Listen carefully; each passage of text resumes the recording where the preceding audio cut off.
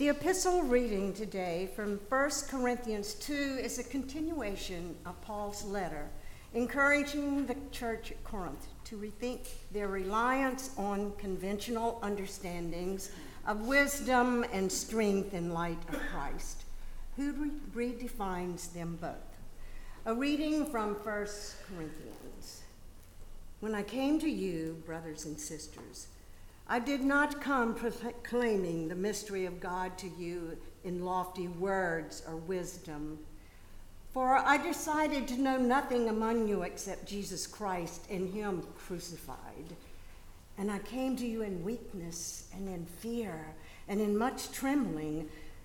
My speech and my proclamation were not with plausible words of wisdom, but with a demonstration of the Spirit and of power, so that your faith might rest not on human wisdom, but on the power of God.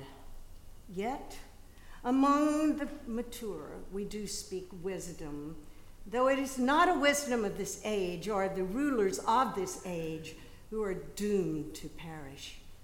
But we speak God's wisdom, secret and hidden, which God decreed before the ages for our glory.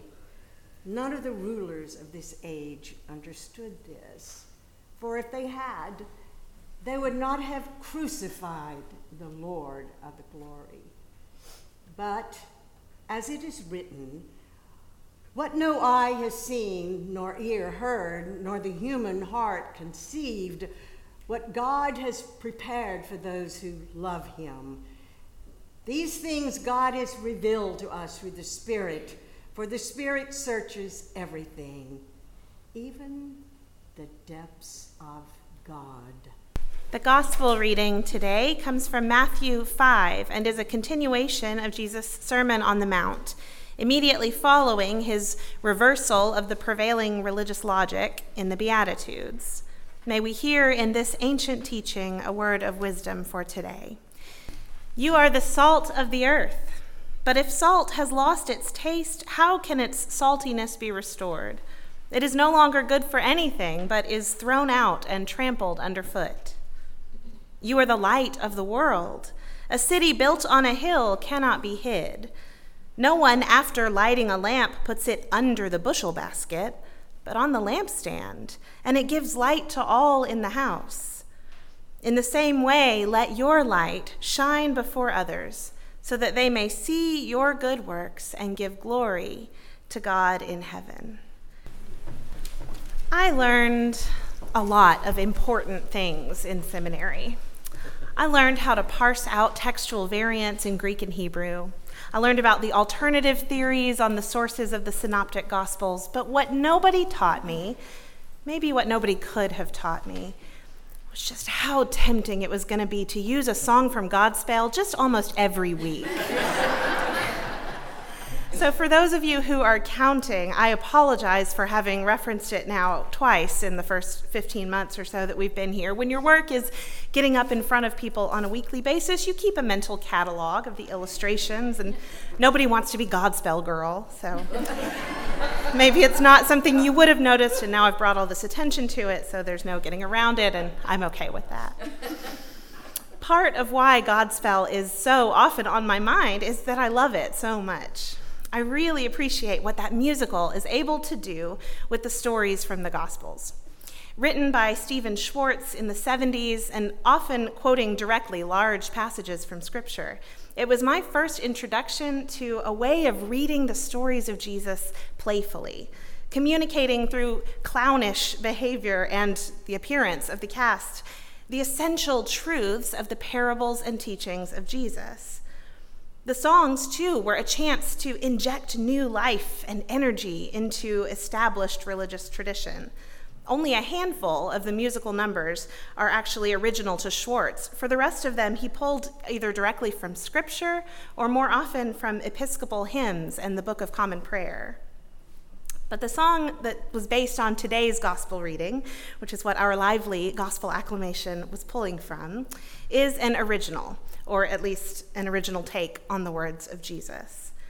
But Schwartz takes these verses in a direction that I can only imagine would have caused Jesus some frustration, which would have been a familiar sensation for him, as misunderstanding his teaching was kind of a hallmark of his disciples.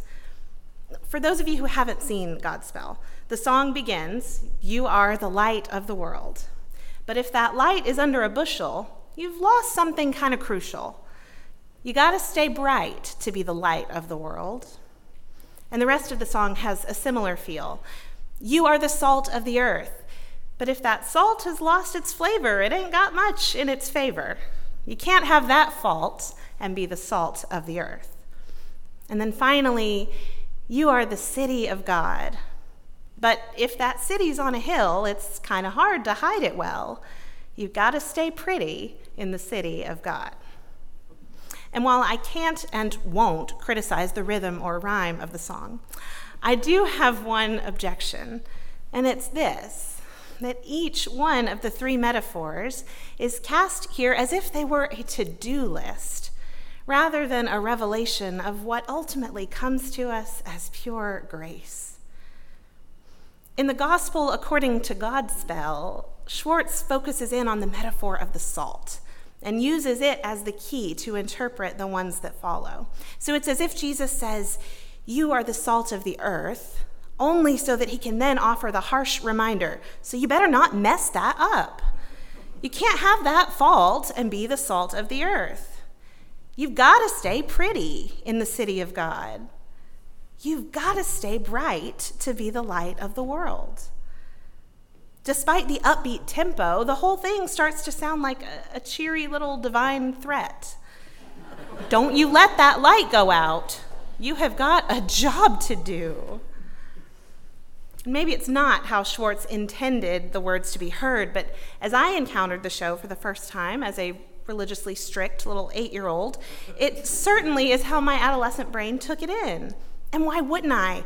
The teaching of my church and the prevailing wisdom of our pull ourselves up by our bootstraps culture had done nothing but complement it my entire life. Of course it's a to-do list. Isn't that what faith is all about anyway? It came as no surprise at all that Jesus would take this opportunity to remind his disciples, to remind me, that there's always more I could be doing to make my light shine. And for that matter, if I don't, there's always the chance I'll be thrown out and trampled underfoot like so much tasteless salt, whatever that means.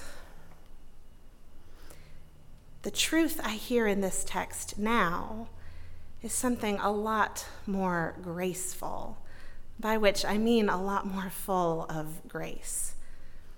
Grace, that divine quality that says you are enough. There is enough. Life's gifts abound. It's only been in returning to this text, on the other side of the realization that every reading is an interpretation, that I've been able to find in it this word of grace, of abundance. And it's not just that every reading is an interpretation, it's also that we use our interpretations of one part of Scripture to affect how we read all the rest. We each read the Bible under our own little magnifying glass, amplifying the images that fit with our theology, what we hold to be most deeply true.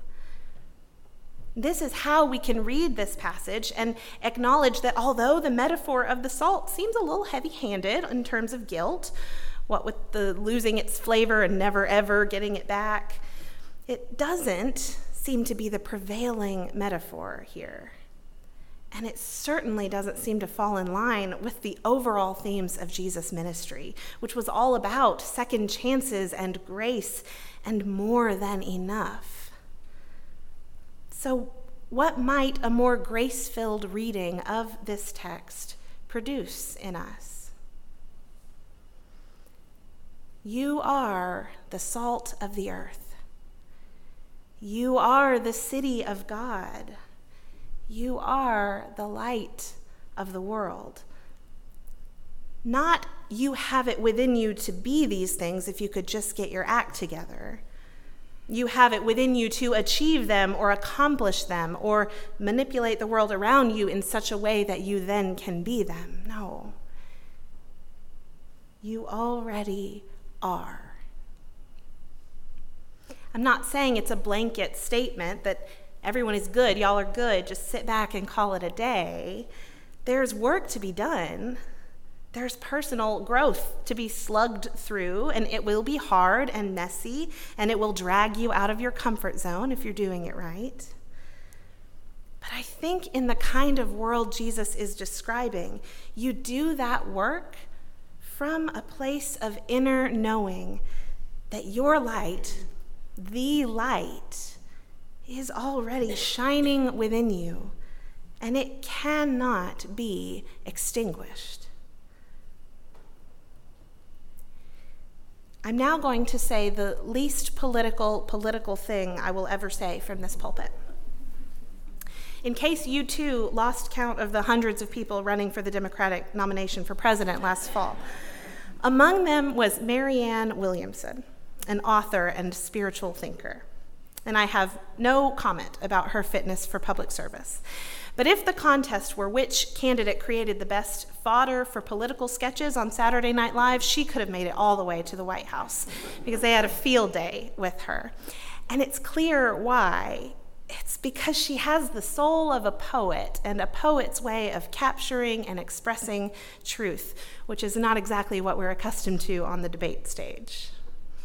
Her claim to fame among the general public hangs mostly on one quote from her 1992 book, A Return to Love. And regardless of how you feel about her politically, I think it holds truth for us today. It reads, "Our deepest fear is not that we are inadequate. Our deepest fear is that we are powerful beyond measure. It is our light, not our darkness, that most frightens us. Your playing small does not serve the world. We are all meant to shine as children do. And as we let our own light shine, we unconsciously give other people permission to do the same." What Williamson has captured there is the same concept that seemed to have taken hold with the earliest followers of Jesus when they began calling themselves Christians, little Christs. As it was true of Christ, so is it true of us. Our light shines in the darkness, and the darkness will not overcome it.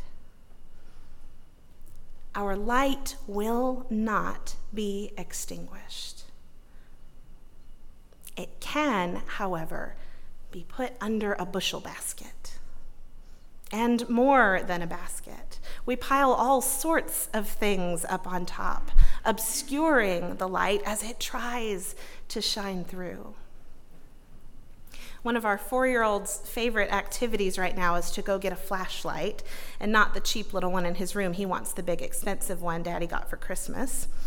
And he wants to put his hand over the bulb, fingers squeezed tight together to watch as the light vanishes, and instead his hand glows a reddish orange.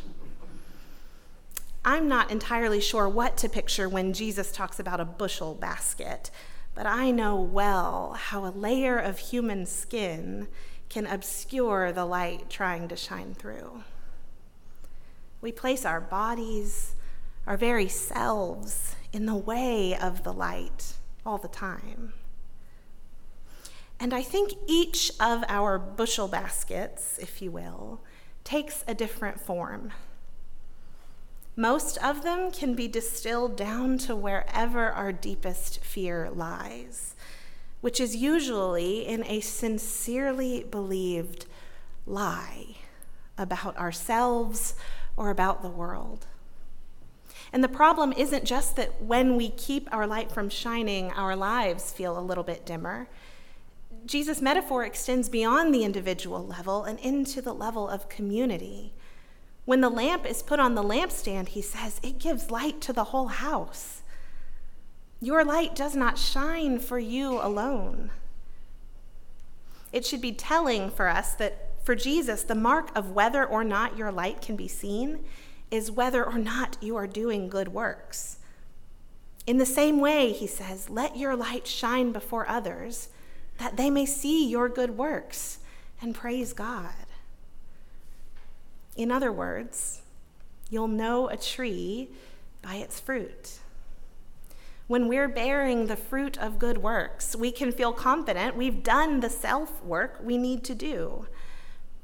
Our task is to identify the shape of our own bushel basket, whatever is covering over our light, and like lifting one finger off the flashlight at a time to peel it back so the light can shine through. Take, for example, the call to the work of justice in our call to worship from Isaiah 58. Maybe you hear passages like that, and there's some specific work you have felt called to do. Imagine it for a moment in your mind. For some of us, there's a fear that we're going to do it wrong, that even if we put forth the effort, we won't be good or righteous. For others, perhaps it's that we're afraid we won't be capable or competent enough. And to both of these lies, the truth that sets us free is that any small step is a step in the right direction. So go on and set that basket aside. For some, the fear might be more about whether the work will be worth doing in the first place if we know we can't fully succeed. Better find something more achievable. There's the fear of not being significant enough or of losing control of the process once you've begun.